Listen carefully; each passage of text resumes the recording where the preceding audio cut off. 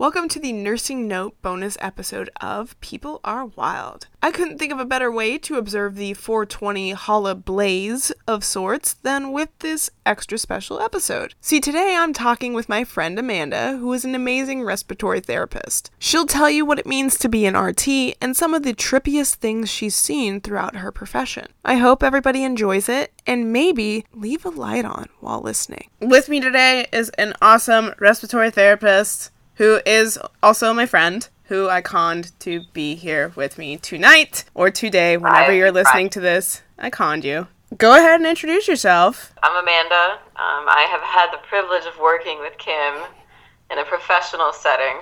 I'm an RT, respiratory therapist extraordinaire.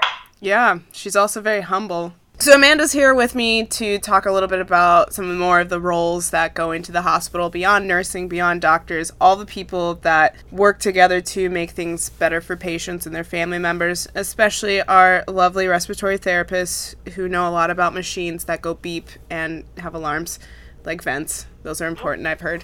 What does a respiratory therapist actually do in the hospital versus also in the ER, because there is some, I guess, differences with hospital versus the ER versus ICU? Definitely. Well, I just want to start out by saying when I started respiratory therapy school, I didn't even know what it was or what they did, but they had no wait to get into the program. So I was like, that sounds great. Sign me up. I'm on board. So I don't really know that this profession is very well known to people. I think people think, I want to be a nurse, I want to be a doctor, maybe I want to be a physical therapist, but a lot of people don't know the other professions that are involved in healthcare. So I'm a respiratory therapist. It's an associate or a bachelor's degree. And in a hospital, deal with people with COPD and asthma typically, and we give them, there's a ton of different nebulizer treatments that do different things. And depending on what your condition is and how responsive you are to the medicine, you'll get that either twice a day, every 4 hours, you name it, once a day even. But we try to get people on the right meds and work with the doctors and everybody else and, get the best outcomes for the patients. We'll also take care of people with artificial airways, and that's usually a tracheostomy, which goes through the throat, or an endotracheal tube, which is the tube that goes in your mouth and helps you ventilate on a ventilator. And that's kind of like when people say they pulled the plug on somebody, usually that means they stopped ventilating them, or took them off pressors. Right. But really, yeah, people think about it, like pulling the plug as like a machine, and that would be like the ventilator. Literally. Right. Which is fun when you actually do pull a plug on a ventilator, because nothing really happens because they all, for the most part, run on their own power modules anyways. Right. So when you do that, you can like really trip out your friends. You can be like, there was like an episode of Seinfeld where I forgot who it was woke up with like the plug in their hand after like they had a procedure, like one of the characters did, and they were just like, what? Where did that saying come from, pull the plug? I don't know. I guess at the time, probably there was a lot more reliance on things being powered by electricity, so if you did pull the plug, it was like, well, that's it. Oh, that's it, we're done. Well, like, what if you tripped over it? I know, that's the scariest thing. I've tripped over a few ventilator tubes and been like, oops. Well, I tripped over one of those continuous dialysis machines that they have in the ICU. I tripped over the plug for that, and that puppy stops, and then you have to, like, reprime the whole tubing. I feel like such a jerk. The nurse was probably like, well, there's that. She wasn't even that mean about it, which I give her so much credit for. I was like, I am so sorry. What can I do for you? Do you want me to call somebody? I'm so sorry. Is the patient going to be okay? You don't want to be the reason why this person all of a sudden decompensates because you just were clumsy. Oh my goodness. I am that clumsy, though. What else do RTs do? That's a lot of it. I mean, there's a lot of stuff about pH in the blood and ventilating, and it gets a little technical with that. Yeah, it gets technical. With the good old, what are your vent settings that we always ask you guys before we even ask for your name? It's like, what are the vent settings? Also, hi, it's nice to meet you. Right. This patient needs suctioning. Hi, what's your name? Yeah, I think I call RT a lot for deep suctioning purely because I don't like to do it, not because I don't know how. Oh, the truth comes out. Oh yeah, absolutely. I knew it.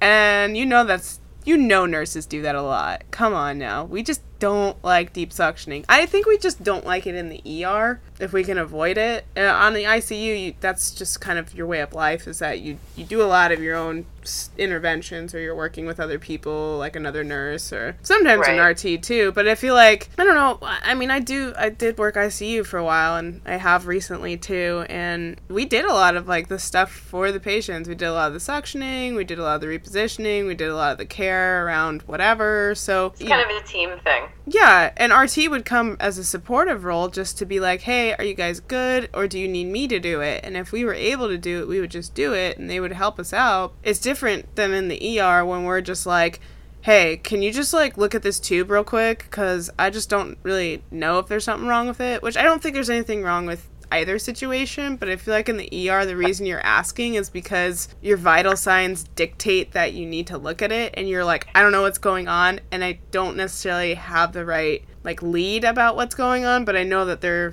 oxygen level's going down, so can somebody please help me? Versus like in the ICU, where you're just like, well, you know, I might need your help, but maybe it's more supportive as like, let's, you know, can you actually physically hold the tube so I can like clean this person and do like oral care and all their stuff, or can you look at the trach just to do the collar? And all that stuff is team stuff. Like, and I don't have a problem at all with somebody calling me and going, do you think this looks right? Do you think this patient's still okay? What, like, can you help me with something? All that stuff I think is really important, and I never want a nurse to be afraid to call for like just another set of eyes. And I mean, I think that's really important, because there might be something, I can't even tell you how many times I've walked into a room and something is maybe really easily fixable, or something that just maybe the nurse didn't know about, or just another set of eyes can really, it's happened to me too. Like, I'll be like, what's wrong? Why can't I figure it out? Somebody will walk in and be like, you've got him hooked up to the air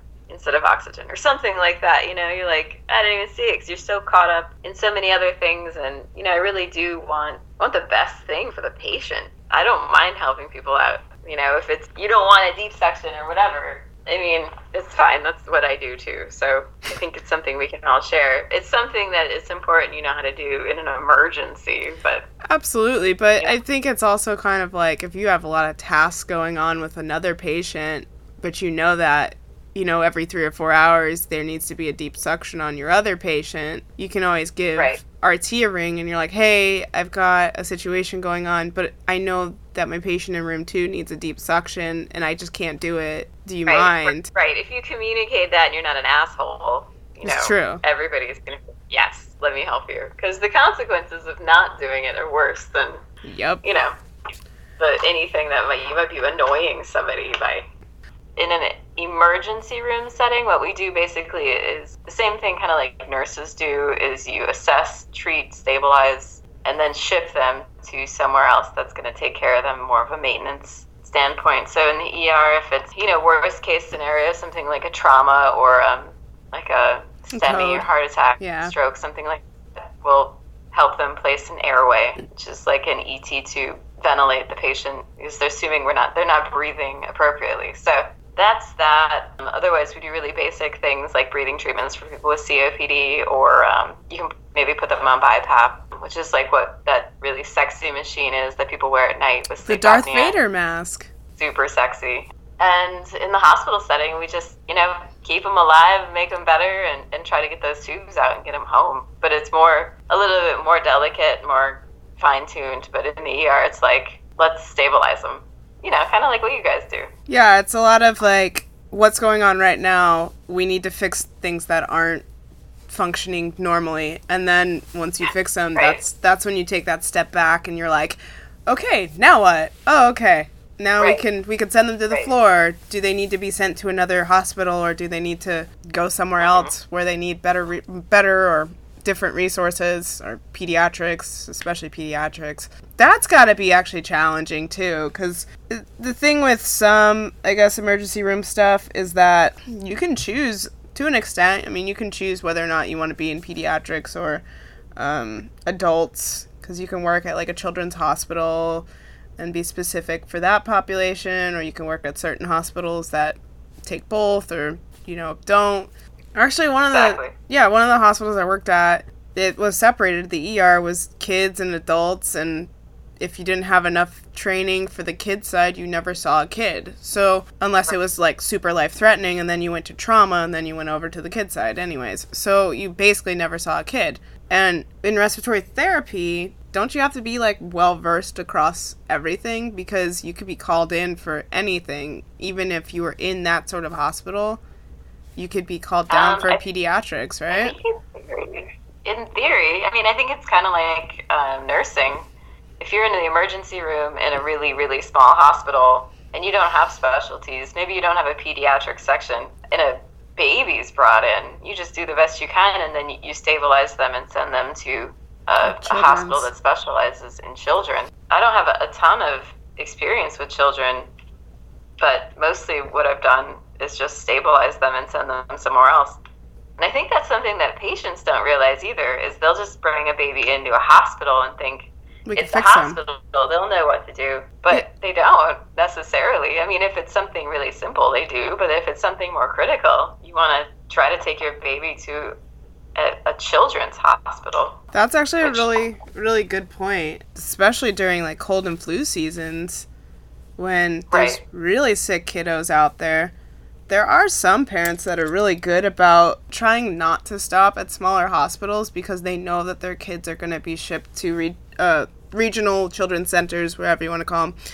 And they try not to make a pit stop into smaller rural hospitals, but obviously if their kid's not doing well, they know... Right, it's critical. Yeah, they know that it's better to get something, like you said, stabilized, and then the hospital can ship them out. But it's totally right that a lot of people don't realize that yes, we have training with pediatric stuff, but the hospital doesn't have pediatric, across the board. Yeah, it's not like, every hospital has a pediatric neurologist and a pediatric gastroenterologist. Those are so specialized that there's no way that you can be like, yeah, every hospital has this when you live in a town of like 10,000. Right, and people show up at hospitals like actively in labor that don't have labor and delivery as well. Yeah, that's crazy.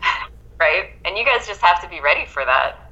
I've never had to deliver a baby, and I hope I don't have to, but I definitely have heard the horror stories of people helping somebody out of a car and then ending up with like a baby in their hands because like the mom was in labor. And, of course, their Voicera or Walkie or SpectraLink or whatever you use to talk to people in your unit doesn't work at that time. Or you're in a basement and it just doesn't get your signal. And then all of a sudden you're like, I'm holding a newborn. And I can't really leave. That would be a crazy experience.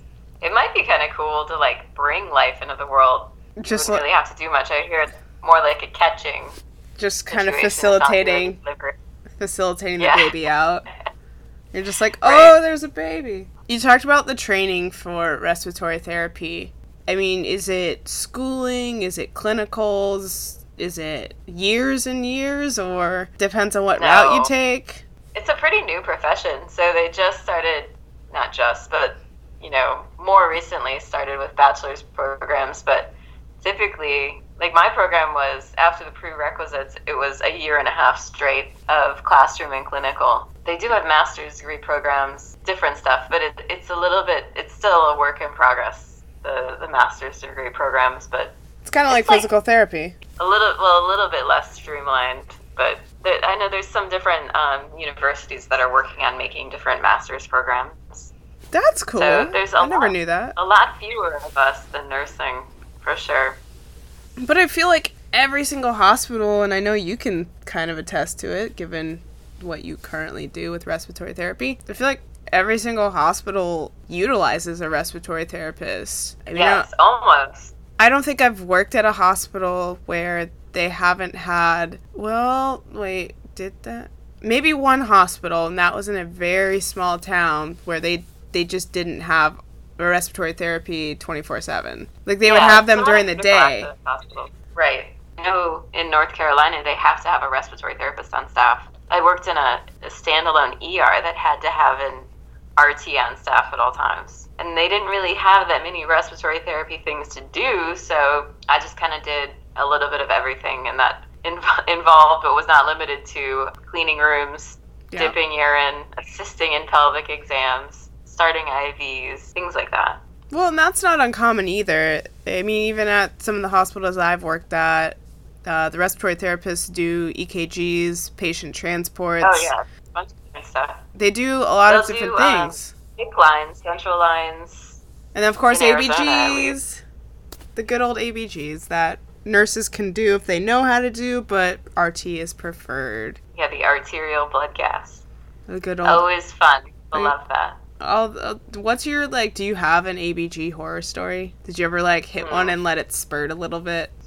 We're talking arteries, yo. They do tell you that all these horrible things can happen, but I've never what? had... the nerve? You lacerate an artery and they lose circulation, they lose a limb, something horrible. Obviously, that's a possibility, but that's totally worst case. I think probably the worst thing I've had is somebody who was HIV positive and confused, and they wanted a blood gas, and he was moving all over the place and jerking his arm, and I'm trying to hold a needle in his artery, and you have this moment where you're like, I'm gonna get a needle stick, and this is right. This is gonna change my life. I'm questioning all my life choices. What was I doing? Man, needle stick injuries are the worst. I've only had one, and that was scary enough, and it is you think of everything, even if your patient doesn't have something like a hepatitis or HIV or whatever, you're oh my god, it's going to happen. Even though it's not even in their medical history, you're it's going to happen somehow. How did you get stuck?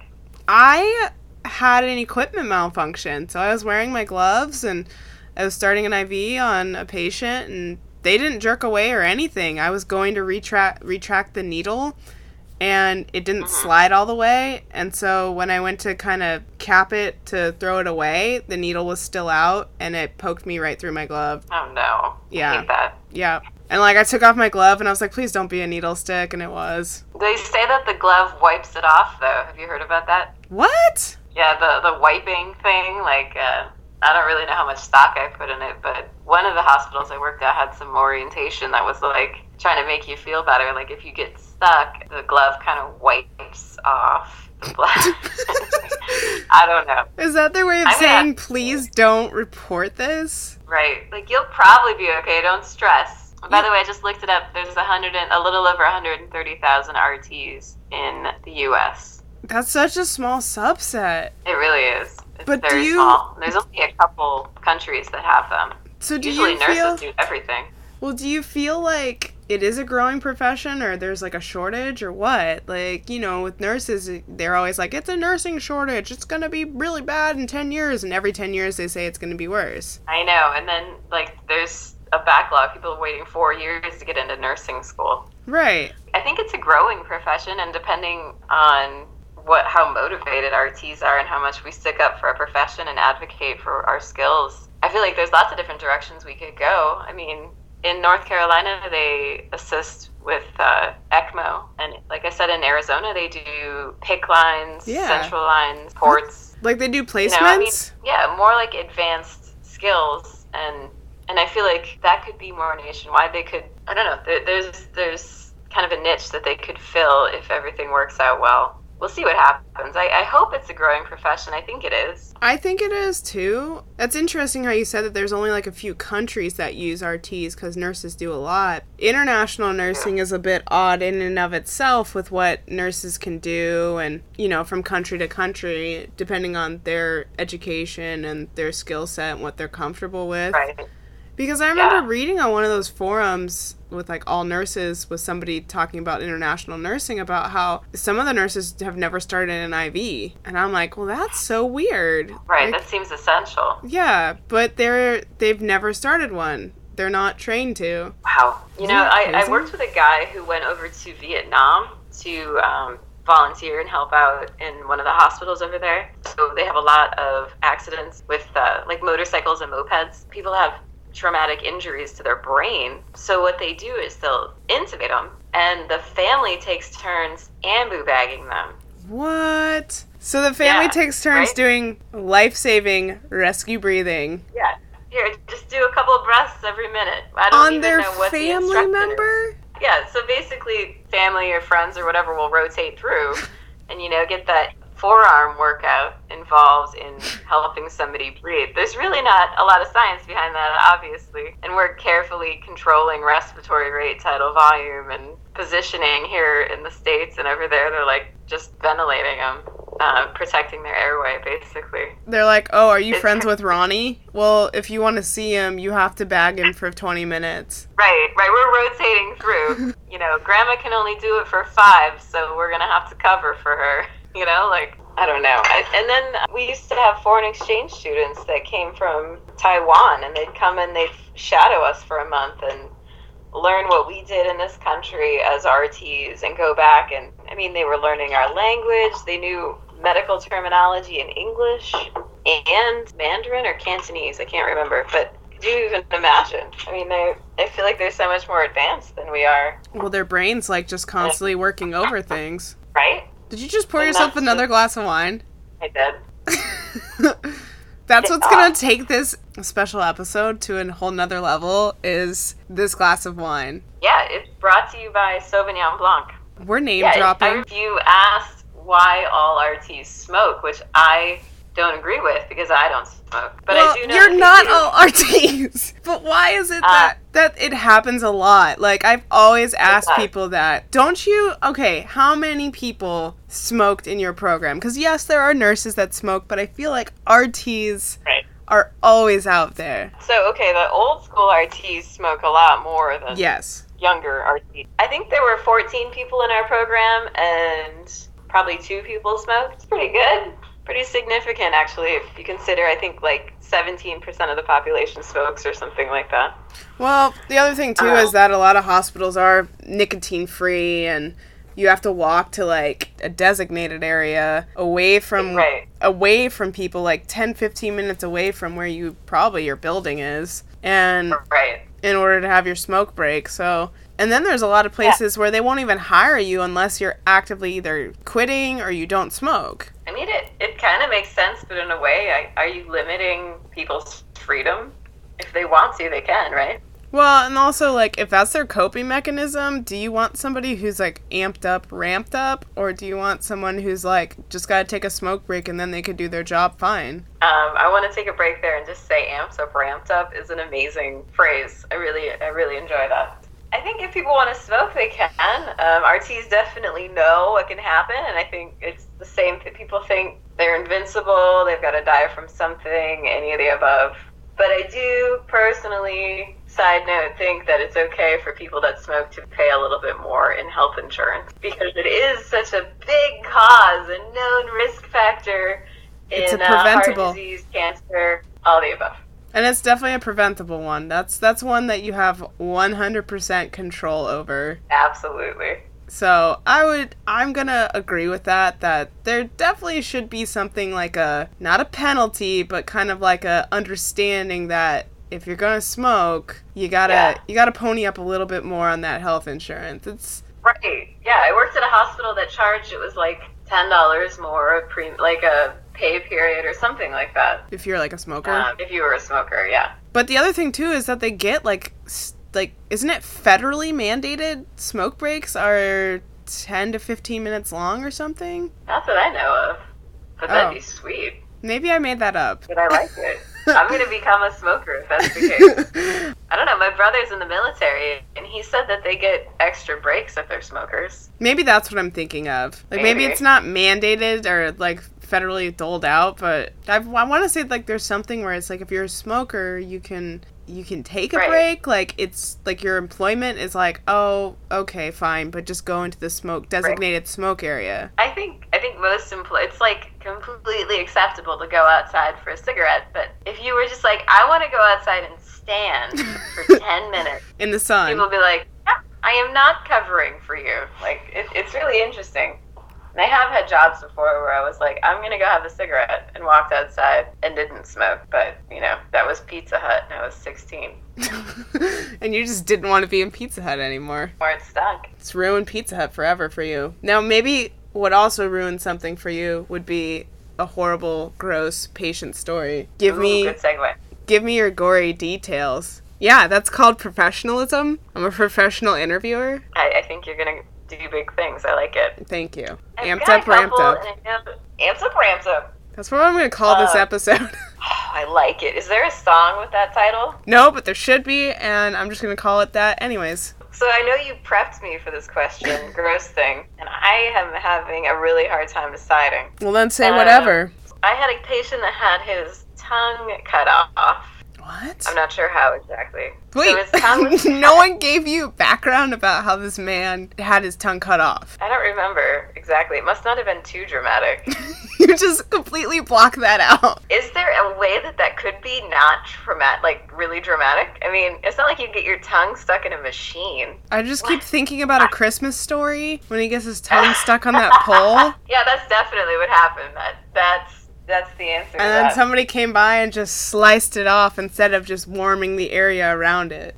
You know what? I felt really comfortable with this thing in my life, this experience, until now you've questioned, and I don't know the answer to I'm sorry. what happened to his tongue. Okay, just continue with the story. I'm just going to accept this glaringly big missing detail. Would it make sense? He bit it off in an Oh. accident where he hit his chin on the ground. That could think happen because I've seen some teeth get knocked out by that way. So that's a lot of force. Gosh, I think it's something like that. I think Anyway, it was a while ago. I can subscribe to that. Anyway, they reattached his tongue in medical amazingness, and when they did it, in order to, ensure perfusion to the appendage, they put leeches on it. They put leeches on his tongue. Yeah, in his mouth. Well, wait, how do you keep that in your mouth then?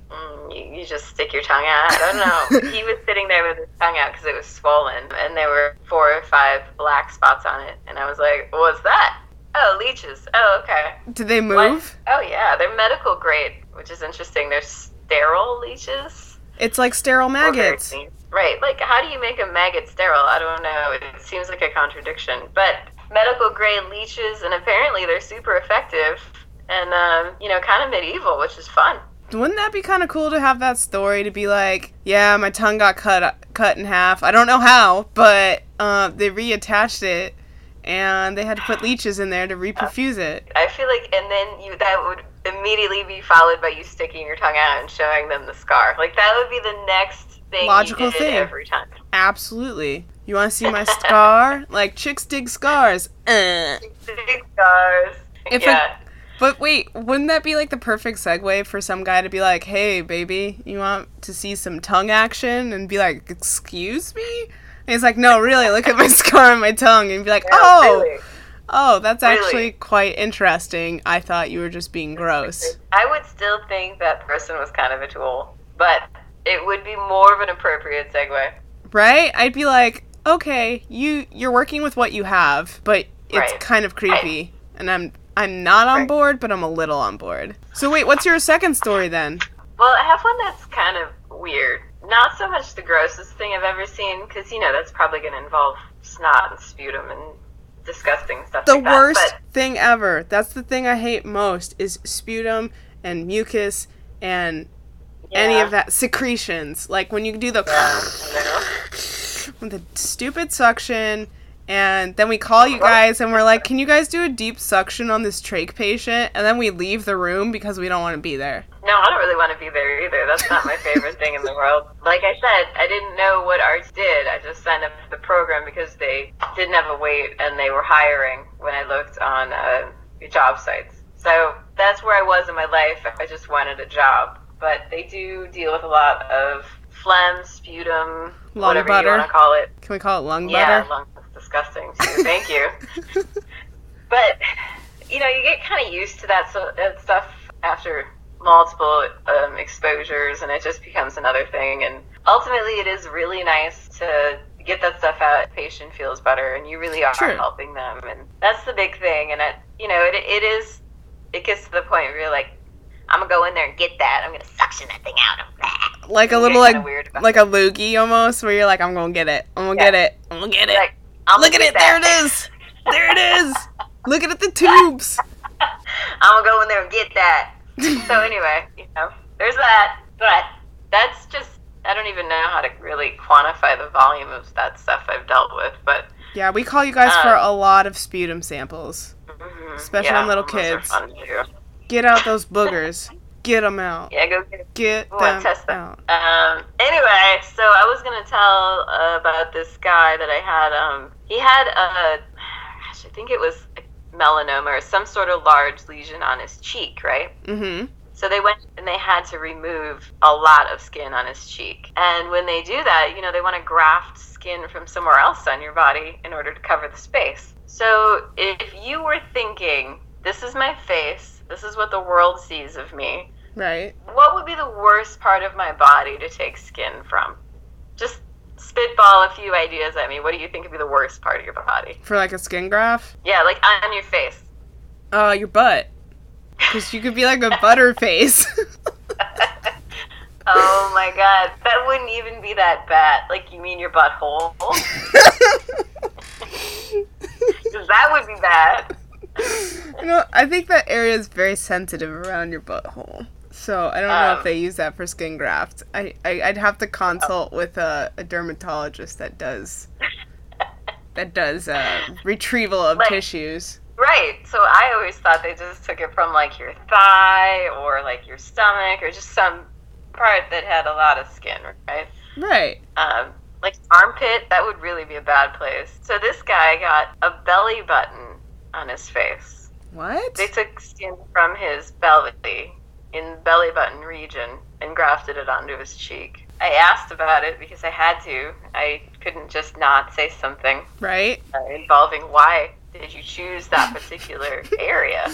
And they were like, that had the best and like the most similar blood flow to that of that part of the cheek.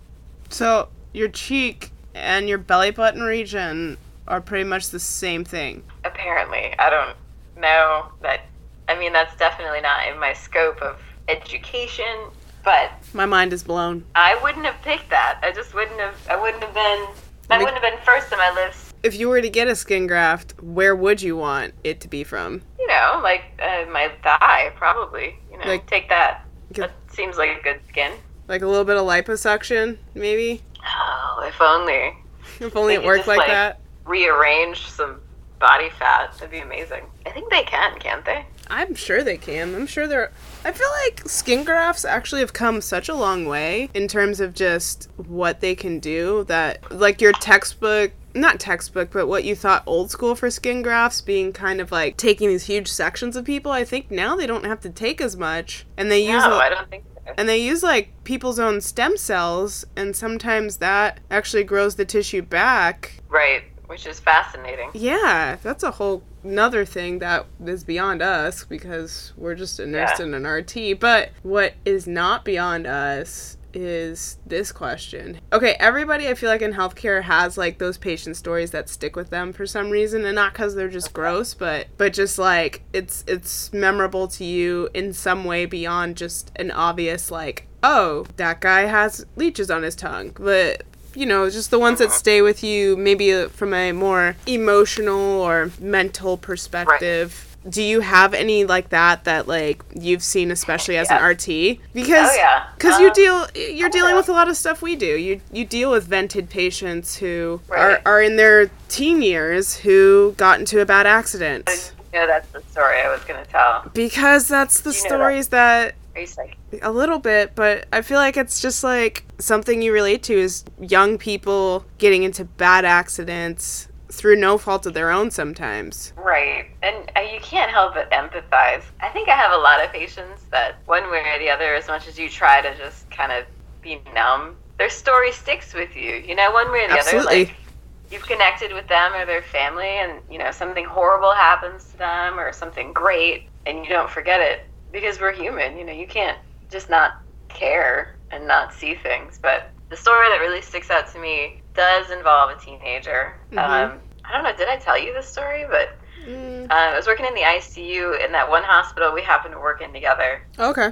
And so in that particular region, there was a lot of addiction. So there was a lot of homelessness, a lot of repeat patients, which you were familiar with in the ED. There was a lot of mental health issues. All those things kind of go together. And we had a patient that came into the ICU, and he was in a hypertensive crisis and also had not taken any of his psych meds. So it's like a double whammy. He was in his room freaking out, just jumping on things, yelling. He let anybody take his blood pressure, which is obviously critical. Wouldn't take his clothes off to put the gown on, wouldn't let anybody do anything. He was doing horrible things in that room by himself that nobody wanted to witness. Oh, that's ooh. So if that can paint an accurate picture of this patient, he was sick and angry and not disgusting, but just doing things that you wouldn't do in public. He's in there and he's yelling, and he's just going on and on and on and on. He won't stop talking about one person. He's like, Alex, he's like, get out of here, Alex. Stop being in my room. I don't want to talk to you, Alex. I know that they can't see you. He was saying stuff like that. And then later on, he started saying, go to the light. He's like, go to the light, Alex. Just go. He's yelling. He's like, go. He's like, get out of my room. Just go. And he's like, I don't know why people like you bother me. So that's what's going on in that room. And everybody's kind of writing it off like, not in his right mind at the moment. So simultaneously, there was a patient that was a late teenager who'd been in a car accident and suffered a traumatic injury to his head and was brain dead clinically.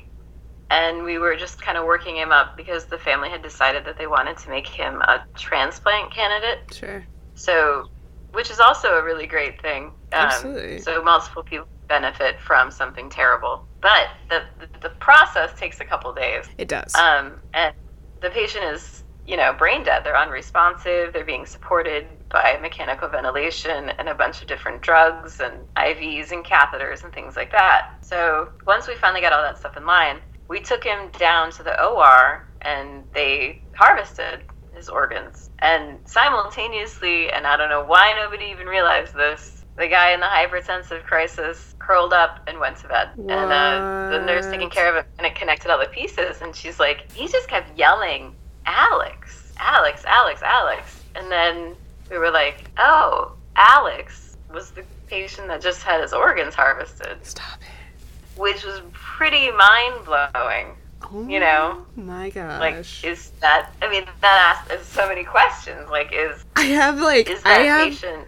Did you have goosebumps? Were you just like, what? Totally. Oh my God. It's crazy, like, what? Are these people in their schizophrenic or whatever crisis, are they able to see things that we're not able to see? Are people that are brain dead, quote unquote, present? I feel like there's a lot of questions that there's no way that patient would have known the other patient's name. Maybe he's just yelling a name that's common, or maybe he was there. I don't know. I just think it's a really interesting story. That's one of the crazier things I'm sure that you've ever encountered. Absolutely. There'll be people that are like, oh, the hospital's haunted or something vague, but you don't have any definite, this is a story that really resonates. So. The hospital is haunted. Like, the ER and ICU are always haunted. People die there. I don't understand why people don't think it's haunted. It's a religious hospital sometimes that I've worked at, and they're like, well, you definitely don't have ghosts here. It's like, why? What? Why does the fact that it's a religious hospital mean we don't have ghosts? Wouldn't we have more ghosts because it's a religious hospital? What about, people that don't believe, or bad people, or... I don't know. Are there categories of people that would fall through the cracks? I don't know. I've never seen a ghost. Have you? No, I've not. I don't think I've seen a ghost, but I think I've, felt a presence? I don't know. It's interesting. I do not rule things out. Maybe there are. I haven't seen them. But if anything's haunted, it would be someplace where somebody died traumatically, suddenly, unexpectedly, with things that they meant to do yet. All those things that you hear about in all these stories, and it would be in a hospital, but Absolutely. I've never seen anything. What is the best part, then, for you about being an RT? You're not just an RT, but you're also a travel RT. So is there pros and cons of either, or are they similar experiences, or is the fact that you're like me, where every 3 months you can just be like, all right, this has been nice, but I'm going to go to my next place? Yeah, that is nice. Well, I think I like being an RT. I like the flexibility. I've always been somebody that could never sit still in a cubicle. So I get to go all over the hospital and work with all different patients. And, I really appreciate that. As a traveler, it's a bit of a downside. If you're afraid of meeting new people or you don't like new things, I would recommend not being a traveler. But acclimating to different hospitals, how they do things, how they chart, different social aspects, or even things that are as simple as like, how do I clock in and where do I park, stuff like that. It's all a change, and it's something I like, but I think some people it would not be for them. As a traveler, it's kind of a benefit because you're really not involved in the politics of the office. That's the best part. Yeah, that is pretty much the best part. You don't have to care. You don't... Caring as in, like, you don't have to care about the interpersonal coworker drama. Like, you care about your patients. Right. But you basically do your shifts, and you cost too much money for them to bring you on at overtime consistently. So, like, your days off are your days off. Right. They're not going to call you in. Typically, although I've had a lot of assignments where they're like, please come in, we're so short. But I've had a few of those. It's interesting, but yeah, it is really nice. You only work 3 days a week. 4 days off a week is amazing, especially when you're new to an area and you want to check things out. There's so many opportunities for either doing nothing or doing so much. Been out in the Pacific Northwest recently and really just been getting into like hiking and more of that nature stuff. Kim's a hiker. I know. I do like it. That's why it's a little bit harder for me in Tejas down here because there's not, huge national parks where I'm at. But it's been fun because I've been able to do different things to experience the area, and that's part of the fun of doing travel nursing and travel RT is the stuff that you wouldn't normally do if you were at one place for an extended amount of time. I mean, we went fishing. Yeah. Yeah. I mean, I had never done that, and I never would have thought of doing that, but that's because I lived in, like, Colorado and Arizona. Like, why would I go fishing in a landlocked state? Right. Well, that's something I've always wanted to do. I've always wanted to go on the ocean on a boat and go fishing. And you did it in an inflatable T-Rex costume, which I give you so much credit for. That was the beginning of the T-Rex, I think. I think that was the first time I wore it, was on our fishing excursion. Oh, and I got to be there for that. That's you got to be there for the first time, because now that is just who I am, apparently, is a T-Rex inside of a nurse. Have you named the T-Rex? I keep calling the T-Rex suit Rexy, like Sir Rex-a-Lot, and like Rexy lives. That's better, because Rexy is unoriginal, and I know you can be better than that. I like Sir Rex-a-Lot, but then it's weird because I'm doing it, so sometimes I'm like, well, maybe I shouldn't call it Sir Rex-a-Lot. Madam Rex-a-Lot? Sexy Rexy? I was thinking about that. I think one of the hashtags I have on Instagram is Keep It Rexy, or like bringing Rexy back or something. Ooh, yeah. Maybe you could ask for names. You could have a naming competition for the Rex. That's true. Yeah, I think that'd be fun. Well, how about we end with this one? What is the best part for you about being an RT? Or did we do that? And you can wrap it up into this one. What would you do instead of being an RT? Oh my goodness. Why don't we start with that, and then we could go with the best part. So if you didn't do RT-ness and make the people breathe, what would you do instead? Would you still be in medicine, or would you go somewhere else completely different, like, be more into nature and outdoorsy? What would you do?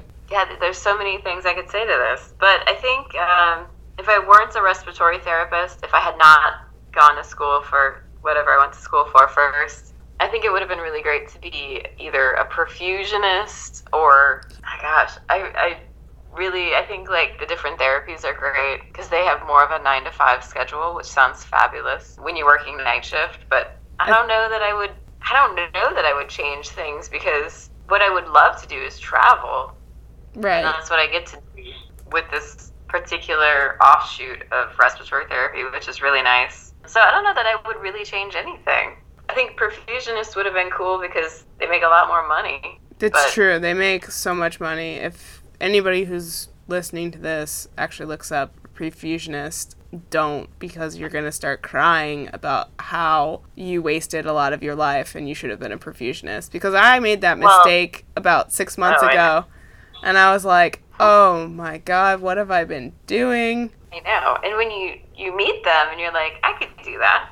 But the thing is like, one of the schools I know in Wisconsin only takes 7 people into their program a year. So, I mean, it's limited. There aren't a lot of schools. I don't know that I'd change anything. I think this was a good choice, and, we'll see what happens. But I get to travel. I get to check things off my list of things, like go deep sea fishing with T-Rex. That was definitely on there. Order one of everything on the menu and get in a cab and say, follow that car. Those are also on my list. I definitely have wanted to do that, like, to be slightly out of breath and, like, hop into a car and be like, follow that car! Yes! Ideally in a trench coat or something, like, really dramatic. Like, with a briefcase that holds just, like, Ritz crackers. Right. Again, and like then, that episode really of Seinfeld, where, like, Kramer goes to work, and he only brings crackers and he just eats them at his desk the whole day. That's my dream job. Oh, yeah. Is that your dream job? Just to eat saltines all day. Maybe like a saltine quality assurance associate? This one is stale. Throw it away. No, I'll eat it. Never mind. Let's wrap it up with the question, which is, what's the best part? Okay. What is the best part for you about being an RT? Well, I've always liked helping people. I know that sounds a little bit cliche, but, making people feel better, seeing your work positively affect people, and they get to go home, or they're more comfortable, or their family's more comfortable, they're more comfortable with what's going on in the hospital, answering their questions. It's just on a really basic level. I think that's really important. So you would say that you love what you do? I do. Yeah. I mean, you do too, right? Yeah. I would say that even on the worst days that you come home and you're like, I'm pretty lucky to do what I do. Right. You interact with people on, like, the worst days of their lives sometimes, but, I mean, that makes it maybe a little bit more special to be able to be there with somebody when their world's kind of imploding in a way. That's easily the worst day of that person's life. And you get to be like, well, let me help you in some way, shape, or form. Right. Most people like to be able to affect that positive change in the world. So I'm going to close it out with some would you rather questions. Please. All right. I'm a little bit nervous about this because usually I don't want to do, obviously nobody does, but I really just don't want to do either. Oh, so you're one of those people who, I'm going to do neither. And everyone goes, you got to pick one. And you're like, no. And then you leave it at that. No. Yeah, but I'm ready for it. Let's do it. Okay, here we go. Would you rather, with no anesthetic, have your arm hacked off with an axe, or have your eye cut out with a scalpel? That's really horrible. Don't say neither. Okay, neither. But I'm really afraid of eyes.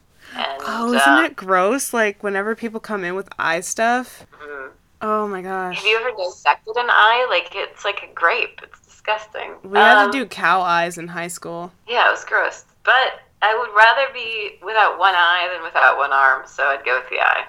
So you'd rather cut your eye out? Remember, you wouldn't have any... No, I'd rather... Yeah, the eye. Gross. Yeah, you're right. Eye. Final answer. Okay, that's kind of gross. I don't know. I feel like I could live my life without my arm. Really? Yeah. If it's my left arm, I'm going to be all right. So that's in and of itself a great opening line. Because, your left arm's gone, so you're all right. Oh my God, you're so dad jokey. I know. Amazing. I can't shut it off. I'm so sorry. Next question. Okay. Would you rather know when every person you meet will die, like the exact date and time, but you can't prevent it? Or know how everyone you meet will die and you can prevent it if it is medical and you figure out when? Definitely the second one. So you want to save people? Because I was just going to say, with the first one, if I know when, how could I not try to prevent it? I don't know. I think it's going to be... the second one, then you'd have to worry about people you don't care about. Like, do I care when they die? Is there, like, a sign over their head? How do I know? Is there, like, a text message? Did you ever see that music video for Nickelback's Saving Me? Don't even judge me for that. Because in that music video, everybody has, like, this clock over their head that's counting down. And oh, wow. And only, like, the guy in, like, the music video can see it, and then he saves this lady's life, and then all of a sudden he can't see anyone's clocks, but she can. Oh. It was good. Go watch that music video. I endorse it. No, I don't. It's Nickelback. Never mind. Oh, you endorse the video, not the song. Actually, it's a good song. I'm sorry. I don't know. I don't know what's happening. You can like a Nickelback song. Okay, that's gonna be the way I end this, I think. No. It's okay to like Nickelback? No, we have one more Would You Rather. Oh, okay, let's do this. Okay, we're gonna do this. So, would you rather be stuck in the weird side of YouTube or like the gross medical side of YouTube? Like those videos with the pimple popper? Or like the weird side of YouTube where it's just like random videos of just randomness? So I'd be stuck in there forever? Yeah, like you live there. Oh, Or wait, no. randomness. Well, I don't know if you would live there. Maybe just like that's the only video that you would see. Randomness. Have you ever seen I that don't need pimple it. popper? Disgusting. Yeah, it's disgusting. Like part of me is like, ooh, and then the other part of me is like, that's gross. Yeah, and I can vividly remember every video I've seen of the Dr. Pimple Popper because it will not leave my brain. So I mean- I can't imagine watching that on nonstop repeat. She has a show now on TLC, which isn't bad for having... So, Yeah, she still has her Snapchat, but, she started off with, Snapchat and Instagram, and now she has a show. she's famous. Miracles happen when you believe. That's a Myra song. Well, do you have anything inspirational words to close out our little discussion about respiratory therapy, things that you wish people will know, take away from... I don't know about inspirational. But, Okay, cross out you know, inspirational. What would you want people to know about respiratory therapy and RTs and what they do? Like, what's the thing that you get frustrated by that people don't know? I guess I just want to emphasize that, I think it's a valuable part of a hospital, and I think it's something that it's a teamwork environment, and it's something that is really beneficial, and I hope that in the future it's also beneficial. Kind of an on-the-fly answer, but... No, you're speaking from the heart. And I also hope it's something that people consider and look into, and something that continues to grow and, diversify. It's kind of a new profession, so that's a little bit exciting, and we'll see what happens. Thank you for having me on your podcast. Yeah, man, you are my second medical professional that is also my friend that also agreed to be on a podcast, so... Yeah, without even bribing. Well, yeah, no, I didn't have any wine to give you, so yeah, I didn't bribe you at all. Yeah, I'm pretty sure you can't mail wine from Texas, can you? If you put it in a different bottle, you can. That's creative. I like it. Yes. Thanks for being here with me for this interview and bringing sort of a profile spotlight to respiratory therapy, because you're right, not a lot of people know about it. So that's kind of why I was like, I'm glad I did that. Yeah, I was like, I gotta talk to Amanda about it because she's basically the only RT I know, but also because she's very awesome and great to talk to and is welcome back anytime to... Thank you. So thinking of me. Yeah, to kind of break down, maybe one day we can do something about what happens during a code and we can talk about all our roles. Oh, yeah. Definitely a good idea. There's so much standing around during a code, I feel like. I just did it this morning. It's really impressive. I'll figure out something where maybe we can have a little bit of a round table about like movie codes and TV codes versus real codes. God, yes, that's my ideal job. I want to be on a movie set and be like the medical that's not accurate. advisor? Yeah, that's not accurate. We wouldn't do that. Why is he talking? He can't talk right now. Does that make you mad when you see these movies and people are intubated and tubed on TV and it's like not even at all a tube? Because it makes me so mad when I see like the way they do IVs on people in movies and how like they wake up and it's all dramatic and they don't know where they are and they rip out their IV and there's no blood that comes out. I'm like, that wouldn't happen. There'd be much more tape. Right. They'd also maybe be in a restraint if they woke up from a coma. Right. Or you're in Kill Bill and you suddenly wake up after months laying in bed and all of a sudden you can get up and move around and kick people's asses. Muscles don't work like that. No, they don't. It'd be amazing. But that would be, I don't know. I mean, I guess it's a story and I get that, but there's a certain point that like, there's a lot of people in our generation that work in healthcare. We're taking care of the baby boomers and all that. And there's a lot of people that are going to be like, that's bullshit. I can't pay attention to the rest of your story now. I'm distracted. 3 doctors aren't going to go and ambulate a patient. That never happens ever. Right. Never. Doctors don't perform CTs. Oh my God.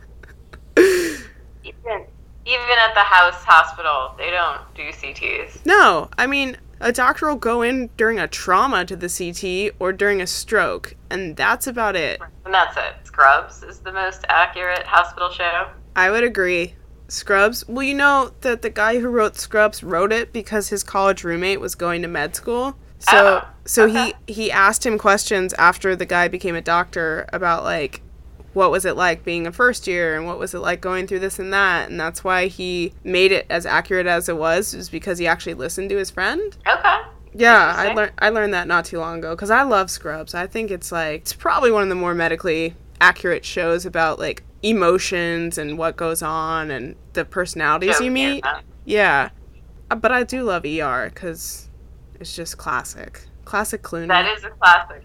Because you didn't know any better when you first started watching ER. No. Classic Clooney. Oh, yeah, when he had dark hair. Mm-hmm. He looks all right now. But young George Clooney can get it.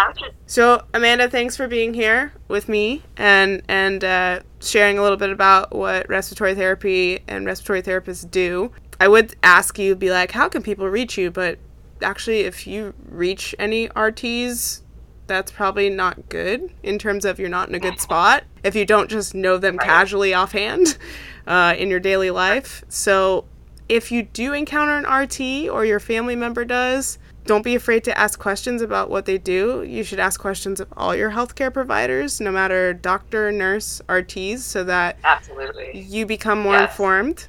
And that's part of the whole reason why I'm doing this sort of podcast, is so people aren't afraid to ask people questions who wear scrubs, because we're all humans, and just because we have a little bit of education and knowledge base, or a lot of, in terms of doctors and how much schooling they go to, doesn't mean that you can't ask us questions, and it means you should. So absolutely. Patient advocacy is massive. It's huge. If you're a family member and you've seen the patient from dawn till dusk and many days in a row, you might know something that we don't, and that's something that's really important to contribute.